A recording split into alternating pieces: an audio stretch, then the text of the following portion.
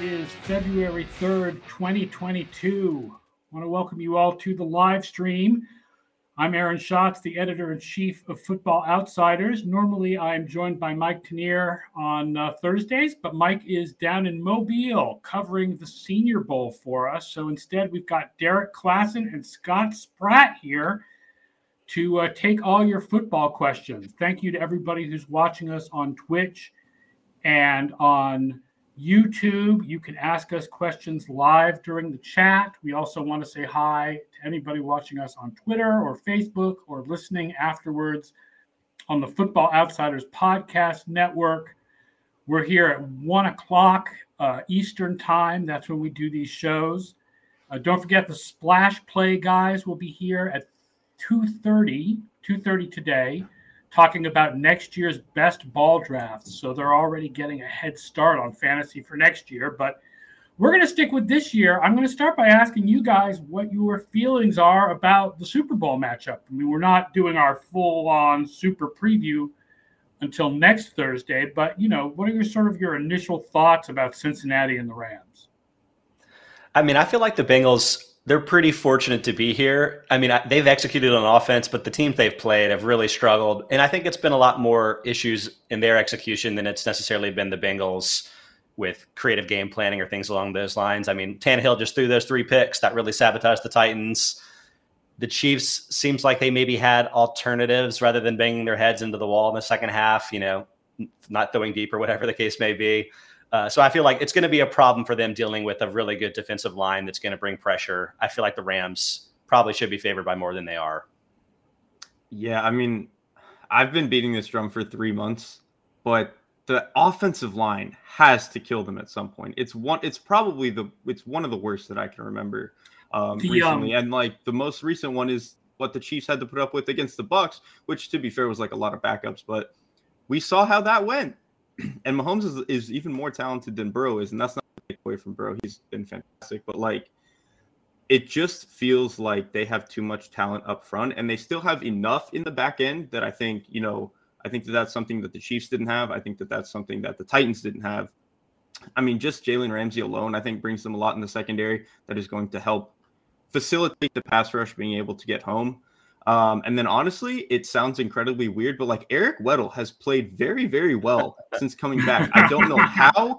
I don't know what they gave him. I don't know what he's been doing in the 2 years that he's not been playing, but he's actually been really good for them, both in coverage and being like a late fitter in the run game. So I don't know. To me, it just feels like this is kind of where the buck stops for the Bengals. They've had an awesome run. They're clearly ahead of schedule. They have a lot of resources to be better next year, but to me, it just feels like this is kind of where it ends.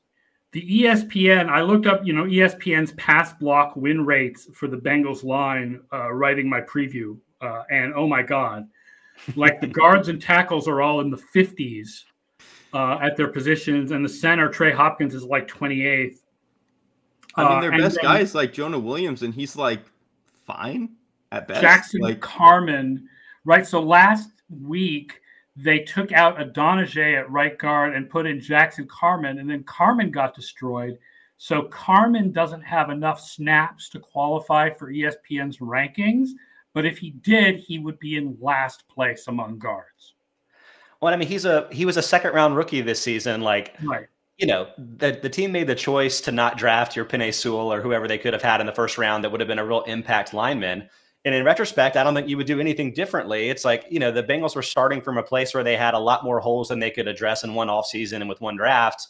And it's great. I mean, they've gotten a lot further than you would think that team would have gotten. It's like, everything about it should be celebrated, but they just don't measure up to a team like the Rams that, beyond even having the incredible top end talent, they're pretty good across the board, especially when guys like Weddle are able to be capable players. They just don't really have the same weaknesses that the Bengals do. Or Troy Reeder. The fact that, Derek, that you tweeted that Troy Reeder had a really good game against the 49ers, at least in run defense. I mean, he's like a huge problem in pass defense, but if he's playing a role, then the Rams are really looking good. Like, I feel bad because I want to keep emphasizing the fact that, yes, upsets happen. And no, this is definitely not the biggest mismatch in Super Bowl history compared to something like the Giants and the Patriots in 2007.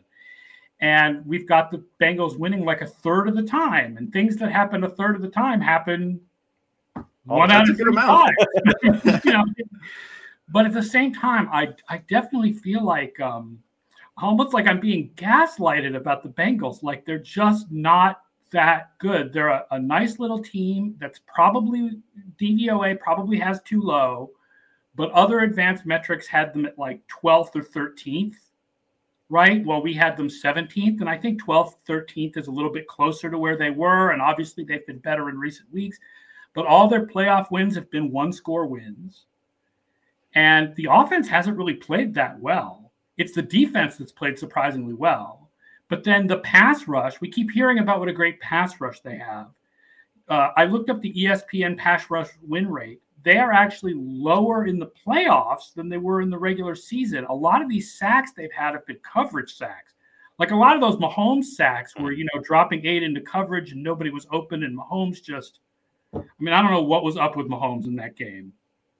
But yeah, the only thing that I've been trying to dig this up, basically, like what happened to the Chiefs in the second half. The most compelling argument that I've seen isn't just that they dropped 8 into coverage. It's that their linebacker, Logan Wilson, would like engage with the guard to like pretend to be part of the pass rush, but then drop back to spy. So like that's perhaps what kind of cut off Mahomes being the one that could then scramble. Because like the thing that makes Mahomes impossible, beyond the fact that he can just get the ball wherever he wants it on a dime, right, is that he's also super athletic and can run for big games, which he did the week before in the playoffs too, right? So like it takes away every angle you would normally have, but like by feinting, so to speak, maybe the Bengals kind of tricked Mahomes into like taking away the outlet that would make the easiest, most sense for the coverage looks that he was getting. And it was tough, but like, obviously the Chiefs had the best offense in my mind, but like the Rams, I don't even know what the strategic approach might be. Like what would you do to even go at it? Because I feel like they're a little bit more, I don't know, broadly successful. That like they're not as single-minded necessarily. So like I feel like they're going to be more adaptable to a game plan, and it's going to make it really hard for a team that's not as good to match up. I think to me a lot of it comes down to like the Rams can kind of attack the core of your defense a lot better than I think the Chiefs can. Travis Kelce's great, but like what the Rams can do in terms of mixing and matching Cooper Kupp as a blocker, going over the middle, all that sort of stuff, on top of OBJ just being fantastic as a one-on-one outside guy. Like, and that's the thing with the Chiefs, like Tyreek Hill is awesome, Travis Kelce's awesome, but like OBJ to me is kind of like a different level as a pure one-on-one receiver. And I think we've seen that especially over the last, right towards the tail end of the season and through the playoffs. And so to me, I don't really think the Bengals have a guy who can match up with that. I think they played really well this past week, but it just feels like they've been overperforming. And I think when they match up against a guy like Odell Beckham, I think it's just, I don't know. I have a very hard time believing that they're going to be able to cover him for 4 quarters. Yeah, maybe he's a very different receiver than Hill. It's not that he's better than Hill. It's just it's just way different style. Mm-hmm. And maybe they put Awuzie on Kupp and feel like they can slow Kupp down because Awuzie was so good this year. But then, yeah, who do you put on Beckham? I mean, I can't remember the name of the other outside corner. Eli Apple. Hilton's the slot guy. Eli Apple's the other one. Yeah. Oh, Eli Apple. Yeah, I mean, Beckham's going to destroy him. Yeah, he's gonna exactly. But also, like, if the Bengals really over dedicated to pass coverage, then I feel like the Rams would happily take those carries that are all 75% success rate carries, right? Like, they're not going to be stubborn with the passing game in the same way that it seemed like the Chiefs were being last week. No, although I wonder if they go back to more Michel, because, I mean, one thing that we've definitely seen these first 3 weeks is it's a really nice human interest story that Akers came back from the Achilles. And he's useful as a receiver in a way Michel is not. But his running has been bad. And I'm not just talking about the fumbles. I mean, the runs have he's just not fully all the way back. And well, I have a bit of a mixed mind about this because, like, if you look at the full season, regular and postseason combined, minimum 50 carry type of deal, he's by far and away the lowest yards before contact per attempt. And like, that's often something that I would put on the blockers, or maybe in this case in particular against the Bucs, against like his matchups have been against teams with really good defensive lines, really good run stopping games. And so I feel like, honestly, a lot of this has been circumstantial, and it may not be the case against the Bengals, who aren't quite as stout up front. But part of it too, I think, may be actually stylistic, because this was actually the thing with the team going from Darrell Henderson to Michel later in the season, where Henderson was putting up great statistics, great analytical statistics, like DVOA numbers. But I think both he and Akers are more home run style hitting runners, whereas Michel is like, I'm going to get my 3 or 4 yards here. And you may not get 10, but like it's a higher floor, lower ceiling type of running. And honestly, that might be a better way to move the chains against a team that you're worse than, because it takes that disaster scenario a little bit more out of the picture. I also would not be surprised if they tried to really hone back in on a lot of their under center stuff, because I think if they can do some of their like motion stuff off of under center or get like a bunch of split zone and stuff, I think that's how you have to run against the Bengals. I think their interior players are too good to just, line up and run at them. I think you have to get their linebackers kind of out of position, and playing the run. I think they both have pretty bad eyes. Logan Wilson is really good in pass coverage, but I think in terms of, the way they deal with eye candy in the run game is a little questionable to me. So I think that's probably the best way to take advantage of that. And then of course you can, play action behind that sort of stuff. So I'm really interested to see how much Sean McVay leans back into that for as long as. What you're saying is if you could combine Troy Reeder and Logan Wilson, you'd have a hell of a player. You'd have like a top 10 linebacker, dude. Pretty good. Joey Sucks asks, is Rob still of this earth, or has his immense bliss ascended him to a higher plane of being? Robert Weintraub, our resident Bengals fan, will join us next Thursday for the Super Bowl preview show. So he will get to hear me besmirch the Bengals for an hour, and he'll be able to defend them. And it's first of all, they're a great story. It is nice to see new teams make it, right? The Bengals have never won a title. Their fans have never won a championship in football. And I think their last championship in any sport is the Reds in like 1990. And LA, the Rams haven't won since 1999. And the Rams have never won when they're in LA, although obviously LA has plenty of titles in other sports over the last couple of years. But it's nice to see new teams make it. And the Bengals are a great story. And it's good that the best team doesn't always win. Like, we wouldn't want the top 2 teams in DVOA in the Super Bowl every year. Like, part of the fun is that lower teams go on runs and make it. But I just don't think they're the equal of the Rams, and I think the Rams are clear favorites.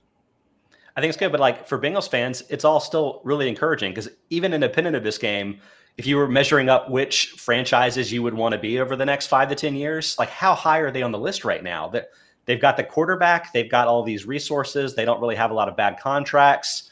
Everything's looking up, whether or not they pull this game out or not. Yeah, the Bengals are going to be like the Tennessee Titans of 1999, who made it to the Super Bowl a little early in their development, and then were better the next year, but didn't make it back to the Super Bowl.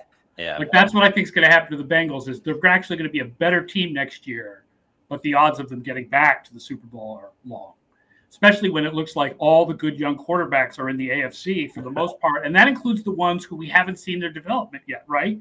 Like if you look at last year's drafted quarterbacks, I guess Lance and Fields are in the NFC, but Mac Jones and Lawrence, who, we all, I think, still expect that when they get real coaching, Trevor Lawrence is going to, we keep talking about, the great young quarterbacks of the AFC, and not mentioning Trevor Lawrence. Like, Trevor Lawrence is going to show that he's one of them next year. I don't know. They all seem really packed into the AFC. Mm-hmm. Let's talk a little bit about the other big story of the week. Remember, you can ask questions if you're watching right now on YouTube or on Twitch. We'll take your questions. It is sort of our Ask Me Anything, rather than I think it says weekend preview on the top, but obviously there's the only game to preview this weekend is the Pro Bowl, which none of us care about. But I want to ask you guys your feelings about the Brian Flores lawsuit, which I think, when it first came out over the internet, it was just sort of like your jaw dropped at what was being alleged. Now it's been a couple of days and we've had some more time to think about it and what could possibly happen here from the allegations that he's made. So the interesting part to me, I'll start with the allegations that Stephen Ross was offering him. It was like $100,000 for every game that he lost in like the 2019 season when they were Clearly trying to tank, and the way they built the roster, it was clear that they were trying to tank. I think what's interesting to me is that if you just like stripped all of the names and didn't know who all these people were, it's not that crazy that an owner would like actively just want to tank and be like, we're not good enough. We've seen this in basketball. Like, let's just try to get a high pick. Let's try to get a quarterback, all that sort of stuff.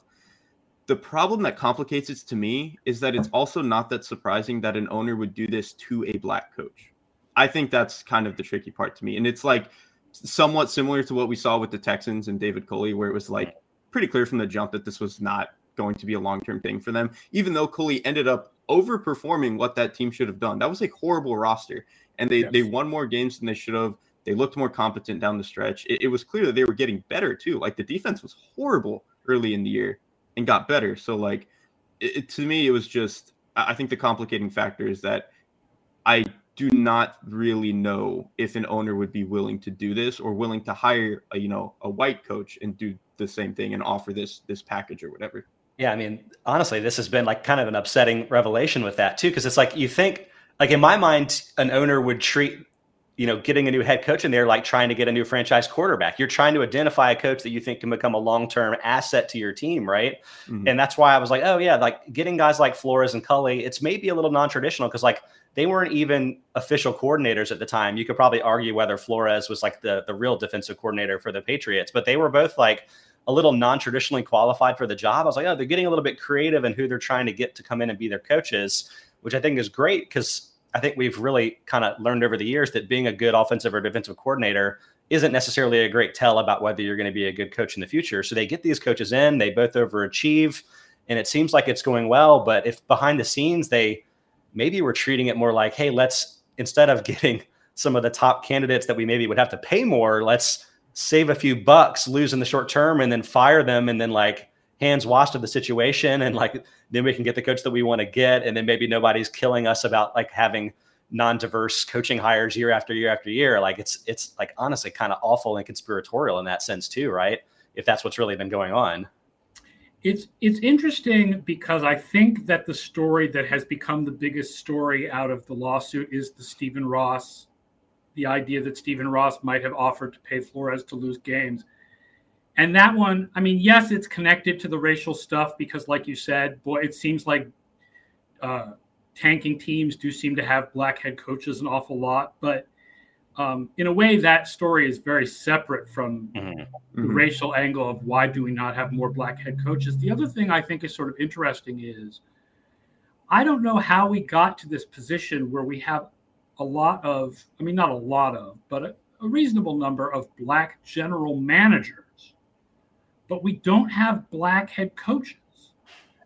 Like, how did we get to that position? Like, it's something that I find like the Vikings, that their last three candidates were O'Connell, the white offensive coordinator from the Rams, Patrick Graham, who's a black defensive coordinator from the Giants, and I think it's DeMeco Ryans was the other one. Like, no, not DeMeco Ryans. It was another defensive coordinator, though. Another black defensive coordinator. I'm blanking on who it was, who was their third finalist candidate. But it looks like they're going with O'Connell, and you're like, oh, God, here we go, another white guy, except they just hired this very promising, very smart young black general manager. So it's really hard to accuse Adolfo Mensa of racism. You know? I mean, in the hiring of head coaches. But,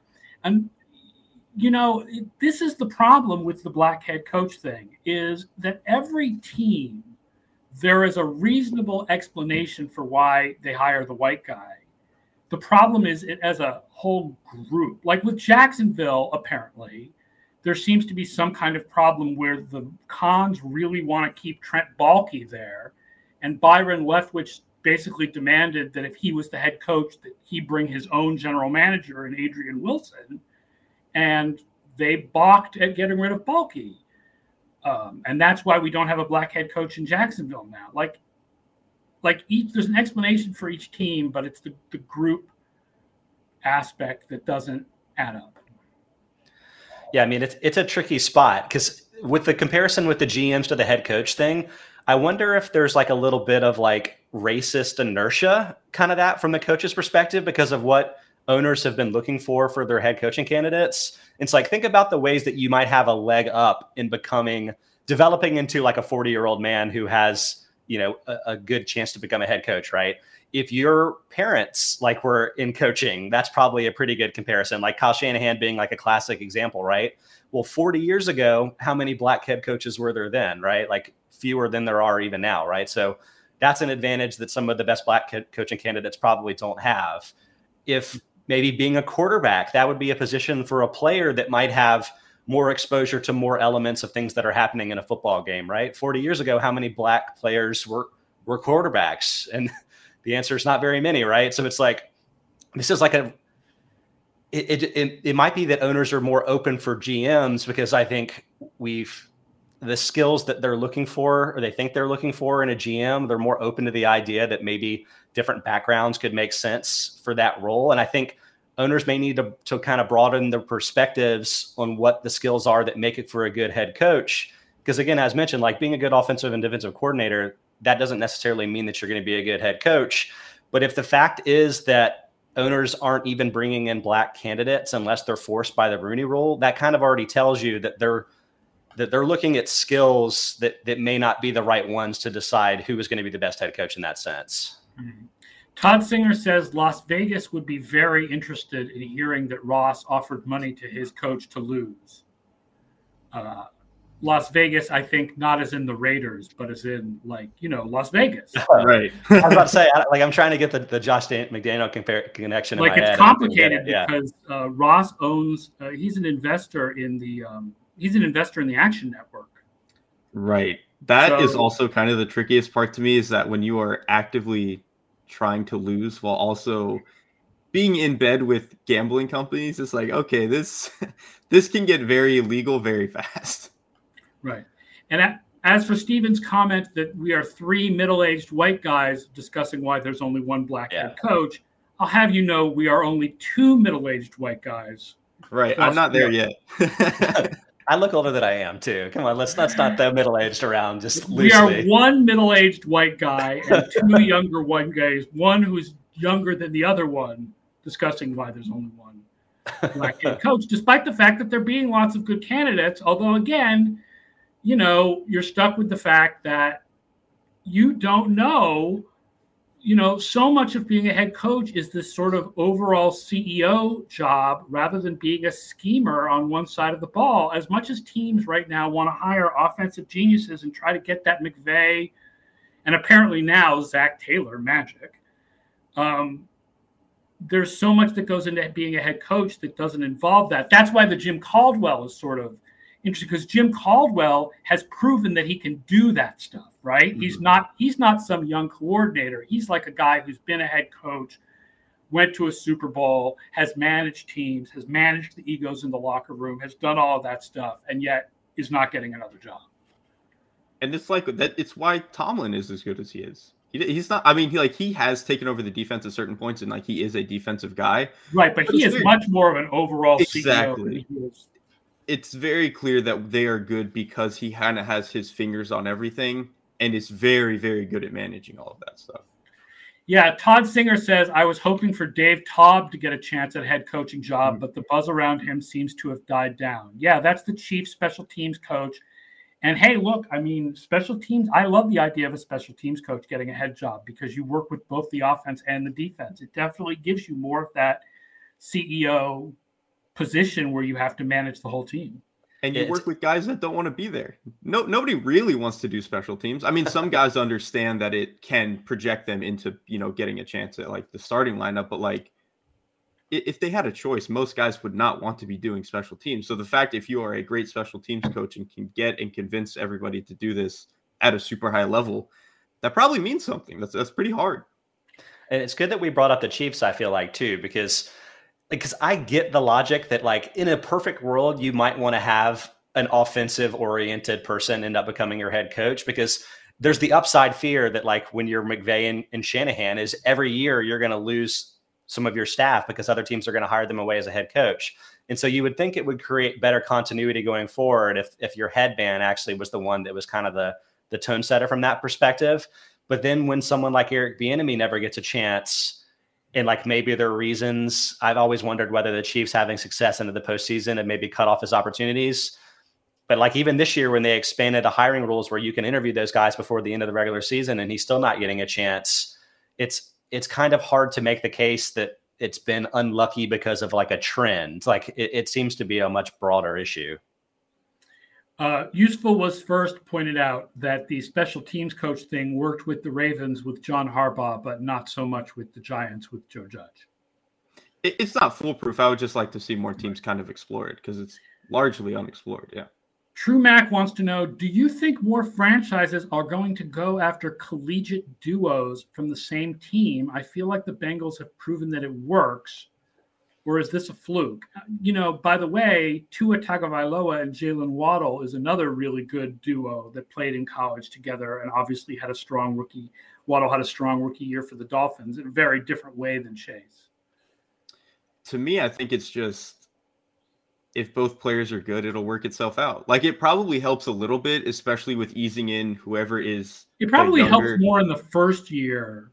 Right. Because they've got that experience together. It probably helps whoever the younger together for 2 or 3 years. They'll catch up with the guys who played together in college, I would think. Exactly. Like, you know what? Maybe it did help Chase's inroads into the league a little bit and maybe helped his transition a little bit. But like ultimately, if Chase was this good, he was going to get there anyway, right? Like I don't necessarily think having Burrow was. I mean, it helps, but yeah, I don't think it's like why he's that good. But from the opposite perspective, I do think it almost makes more sense with Burrow than it would for a lot of other quarterbacks in the league because Burrow is such like a defense reading, timing related quarterback. Like he's seeing his successes by making those good decisions and good reads and being in sync with his receivers, comparing that to somebody like a Kyler Murray, right? Where it's like much more a playground style of football where he's running around doing stuff, making incredible plays physically. And it's just like, I almost feel like more than any other quarterback in the league, Burrow would benefit from having incredible chemistry immediately with the player by having a history with him. I think that makes sense, especially if there's just many one-on-ones he throws up. I don't think you jump a guy on your board. Like if I'm the Patriots and a wide receiver comes to me at whatever pick they have, 22 or whatever it is, and they're like, oh, do we take Alabama's second guy? I don't know the name of their second guy, but not Mechie. Yeah, or do we take Chris Olave? Right? Like, I don't think the fact that Mechie has played with Mac Jones, I don't think they should really consider that. They should take the receiver who they think is best and fits their offense the best. Yep. Do you think the Bengals, like, if Burrow is advocating for Chase as opposed to drafting like a different position entirely, would you trust your quarterback's opinion? Like, hey, this guy is going to make it in the NFL. Like that probably is a part of the decision making, right? I do think it depends a little bit on the position of the quarterback in terms of like, I do think you would with Burrow because you took him first overall and he was really good as a rookie. Whatever the numbers were, I don't remember, but he looked like he belonged as a rookie. So I think when you pretty clearly feel like you have the guy, you're probably more willing to buy into whatever he wants to say. Whereas like, I don't know, at least for me personally, if Tua wanted something, I'd be like, no, we're going to figure out how we want to build this team. It's like, we're going to pick a receiver that's going to fit with the quarterback we replace you with. And so, sorry. Steven says the Bengals are projected to have $70 million in cap space after they cut Trey Waynes. What does the offensive line free agency market look like? It looks like mostly dudes in their 30s. Because that's what free agency looks like. I just brought up the Sport Racks list of offensive line free agents. I mean, there are going to be some good guys available depending on whether guys get franchise tags. So Ryan Jensen, right? Ryan Jensen is going to be available depending on whether he gets franchise tagged. Teron Armstead, Andrew Norwell, right, the guard from Jacksonville. Former Brandon Panther Scherf, legend. Yeah. Who I may get franchise tagged. Jason Kelsey, but he's old.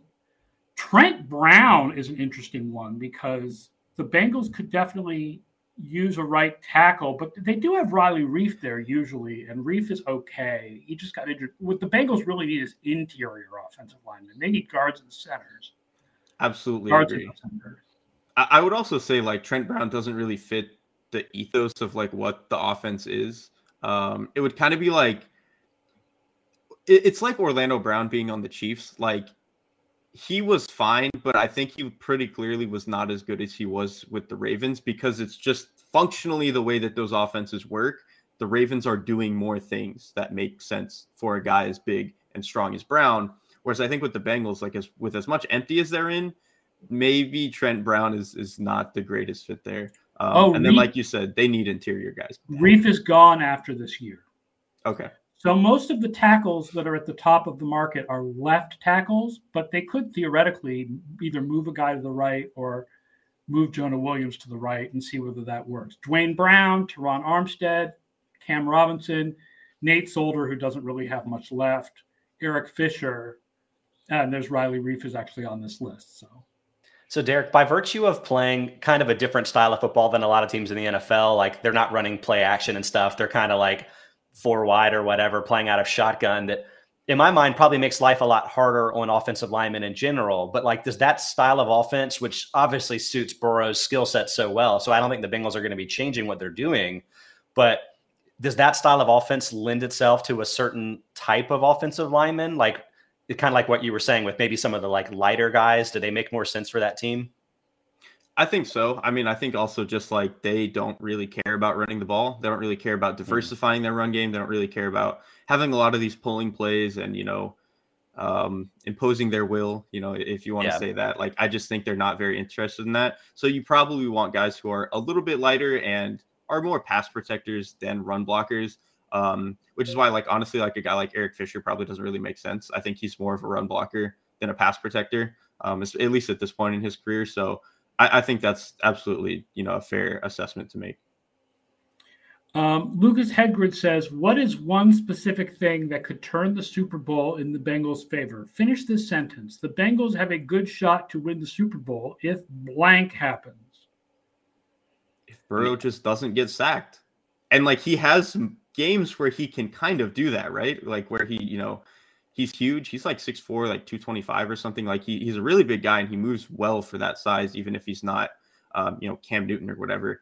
And he has a great sense for when and how to move. So he's just going to have one of those games where he magically gets out of every sack, which is not impossible. He's had plenty of those games before. They just have to hope that it's not the Titans game where he gets sacked 9 times, because the Rams are too good to sack you 9 times and lose the game. I definitely did some research related to this and about like time to throw. And for Burrow, if he gets rid of the ball in under 3 seconds, or if he's holding the ball for only 3 seconds, including the like sacks and pressures and stuff that he's getting, he's not getting, sacked and pressured any more than anybody else. It's really when he starts holding the ball for more than 3 seconds that things get really egregious with that offensive line. And so like, I would say if it's vanilla on the Rams defensive side, which makes it really easy for Burrow to make quick reads, quick decisions, and deliver the ball quickly, that's really a way that I feel like it kind of neutralizes to an extent the mismatch you expect between the defensive line and his offensive line. So, I mean, I feel like if they can get more creative, I mean, that's the thing I feel like with the Titans, and I know that the Titans lost, but from a defensive perspective, they do so much cool creative stuff. It's not just that their guys up front are just winning and getting to you. It's like they run stunts. They drop defensive linemen into coverage and bring not blitzes, but they're bringing like individual blitzers from non-traditional places. And so like, if you don't know where things are coming from, that's when you're holding the ball and having a hard time making decisions. And so you feel like if the Rams get too vanilla defensively, maybe that makes life too easy on Burrow and he can beat pressure with quick decisions. Although I will point out, Burrow was the number 3 quarterback against the blitz this year by ESPN's QBR. So complicated stunts and twists might be better than blitzes. Well, it's not like what the Titans would do. They weren't blitzing per se, but they were basically maybe bringing a cornerback as a rusher, but then having a lineman drop into coverage. And that's how you don't end up bringing too many players in pass rush where, Burrow can kill you with the one-on-ones, but at least vary the looks is what I would say. I'm going with the commenters. I mean, I do think that the answer to that sentence is the Bengals have a good shot to win the Super Bowl if Stafford throws a couple of bad interceptions. I will say, I think Stafford's interception happiness is a little bit overstated. He had a few interceptions this year that were basically arm punts. They were like 45 yards downfield on 3rd and 10 type interceptions. And also, all of his worst ones just happened to be on prime time. Right. Like, he played a lot of other really good and clean games where he was not doing that. And then he just had his worst moments, it felt like, in that, 4-week stretch or whatever, where they had like 3 primetime Island games. And I think it's hard to forget that. I don't blame people. If you're not watching every game, it's very easy to remember, when he throws a pick 6 in his own red zone. Well, the fact that they all came on his side of the field, maybe that's a randomness thing, but I think just an outsider looking in would be like, well, that's probably part of the field where you should be more conservative. And it's like that's the part of the field where the defenders are more spread out vertically. So like you would think that would be where you would have fewer interceptions, and it being the opposite kind of makes you snap judge that like Stafford has something very wrong with his approach. But then in the playoffs with the interception that I'm thinking of on that pass to Cooper Kupp was right in the end zone, so it wasn't on his side of the field at all. Steven says, you're telling me he's due for another pick 6. Well, that's sort of gambler's fallacy, I suppose. Right. Well, is he more due for that, or are the Bengals more due to just win a Super Bowl, right?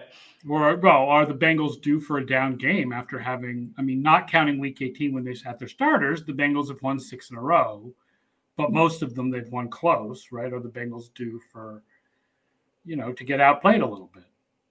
Competing dues. Yeah. Right. See, that's the problem with the gambler's fallacy. There's always another angle. Completely competing things. I want to remind readers who are watching and listening, by the way, the 19th annual Football Outsiders Awards balloting is up.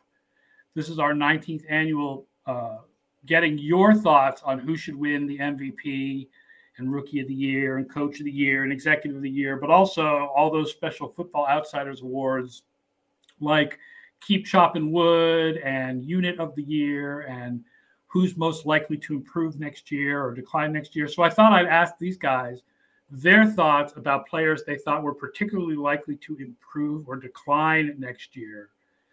Starting with improve or breakout or improving players for next year.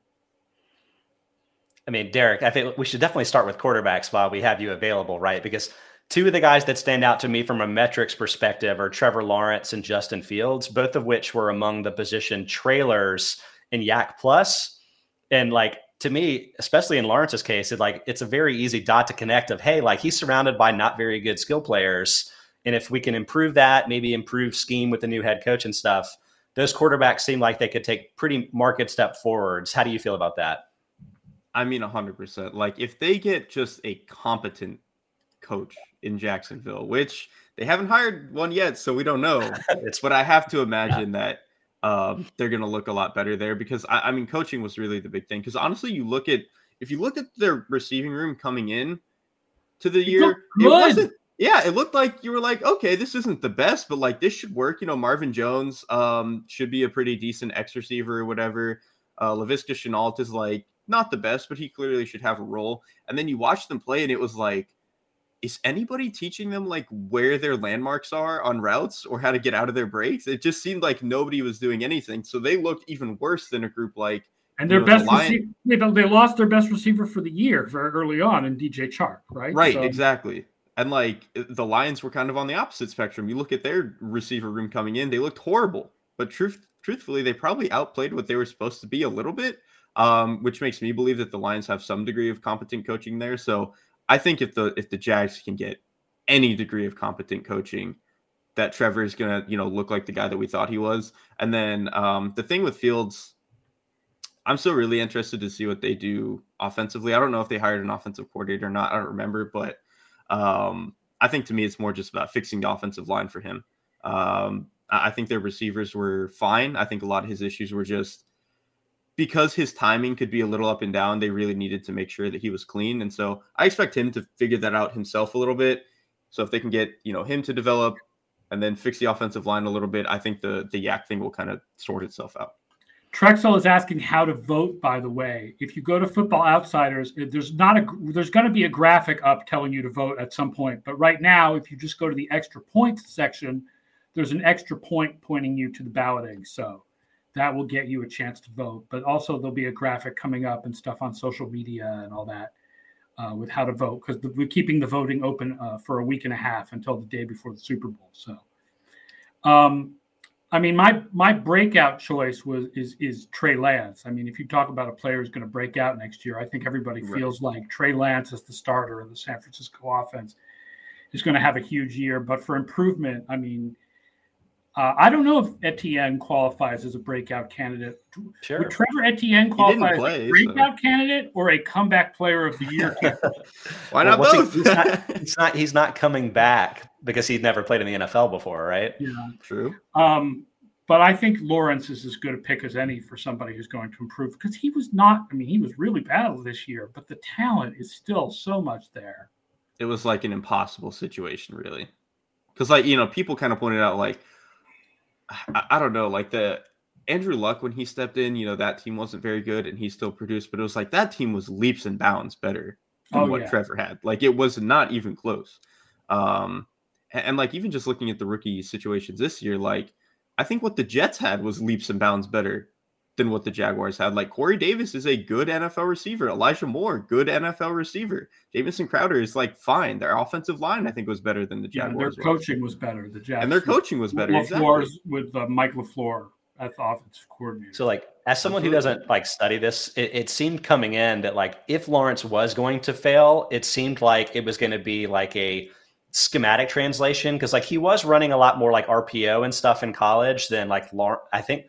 Correct me if I'm wrong, but I think Luck was running a much more traditional NFL style offense back in college, right? So that it's was like a real offense. Yeah. There was still more projecting that was happening with Lawrence, even if his physical tools were just incredible. But I also got the sense that this season, like he was failing in like impressive ways, right? Like he was doing like the full field reading, making ambitious throws, like clearly demonstrating the physical talent and stuff.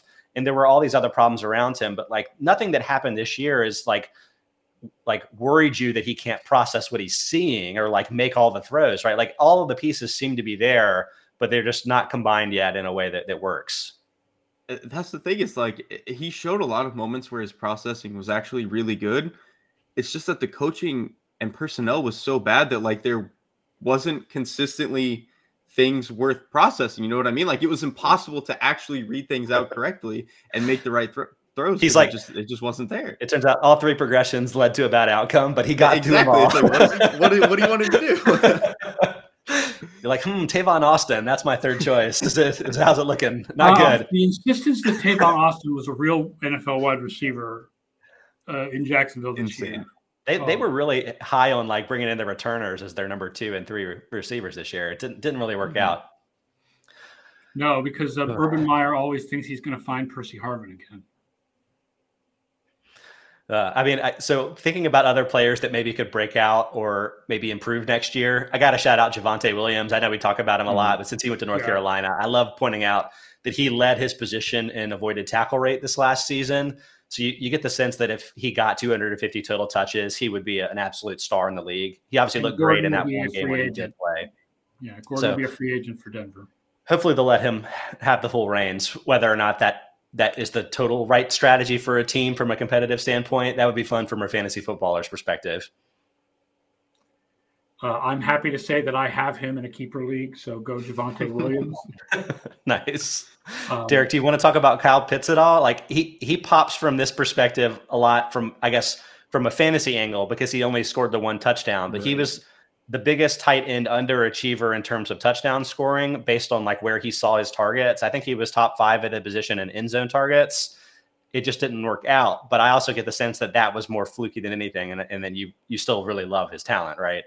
100%. I mean, I don't even think like the Pitts thing isn't really like he needs to be better. It's really more just like the offense needs to be better. They weren't getting to the red zone enough because they just weren't good enough.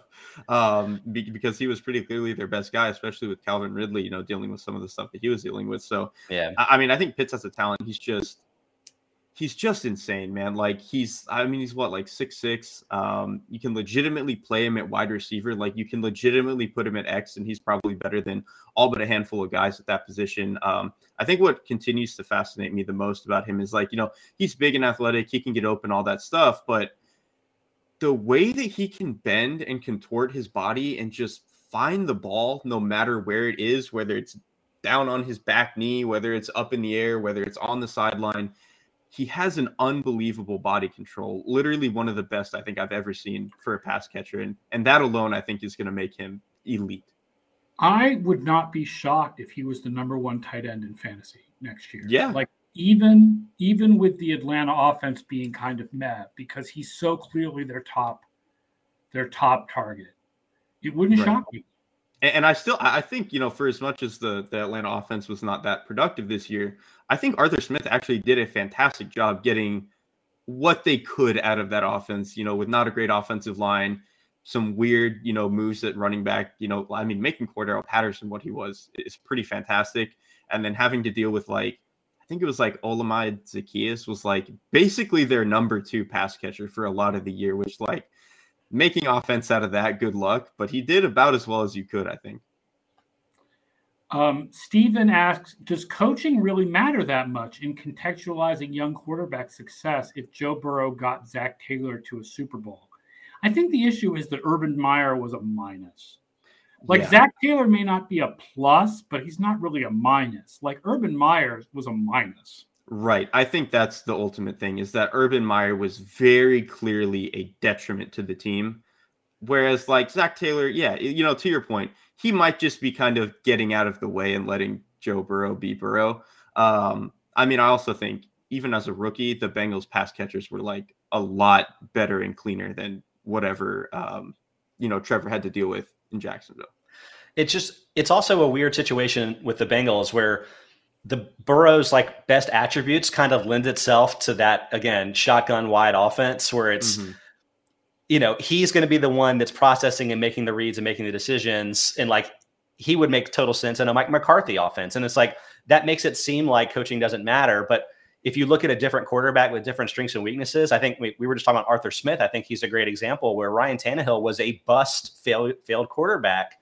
But when you got him in a system that really highlighted his ability to stretch the field, where he was relying on play action, kind of moving away from the types of plays where he was really catastrophic and moving toward the plays where he actually has the right skill set, made such a huge difference. And, 25 to 30 coaches out there aren't going to have a quarterback that can do everything.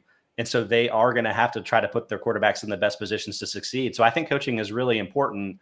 And I think the fact that the Bengals run an offense that isn't as schemed up as with the Browns or, with the Titans or whatever, that may just mean that's what makes the most sense for Burrow, and Taylor might be capable of so much more. In this case, I think less is more. I think he's doing the right thing. I think that's absolutely the case. I think everyone wants to be this play action offense and stuff because that's what's become popular. That's who everybody's hiring. That's what Zach Taylor was supposed to be. But you look at Joe Burrow and it's why would you want him doing that? Why would you want to make him do the same stuff that Ryan Tannehill or whatever is doing? It just doesn't make sense with his skill set.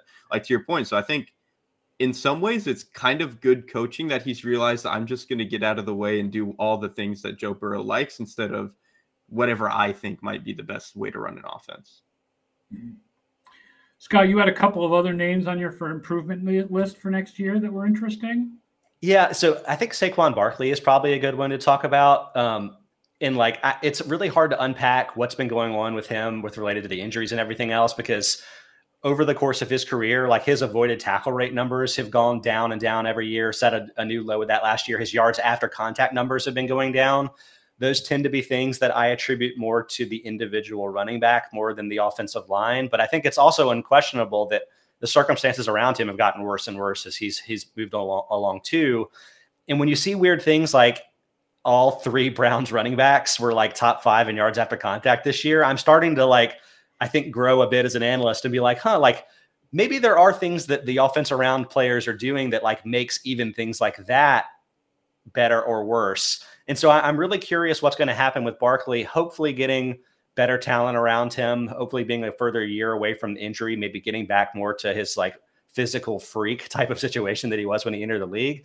So I'd love to hear what you guys think about whether Barkley is going to really bounce back and, get back to being that top type of running back.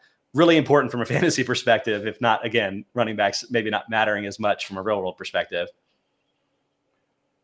I just have a hard time seeing running backs bounce back. That running backs usually don't get bad and then good again. Usually once they get bad, they're bad. Yeah. I think to me, the injuries become nagging, Exactly. I think for me, it's I don't think it's going to turn around in New York. I think if he's going to get back to a level where he is maybe not what he was, supposed to be as the number 2 overall pick, but getting back to being a good to really good running back, I think it's going to have to be somewhere else. I think it's kind of one of those things where he's been here for too long. He's been getting beat up for too long. It's been putting him out of a lot of games, even through multiple coaching staffs. It clearly has not worked out from him here. I think he kind of just maybe needs a different set of scenery to get, a fresh opportunity, fresh eyes, on what a different coaching staff might think he can do, just all that sort of stuff.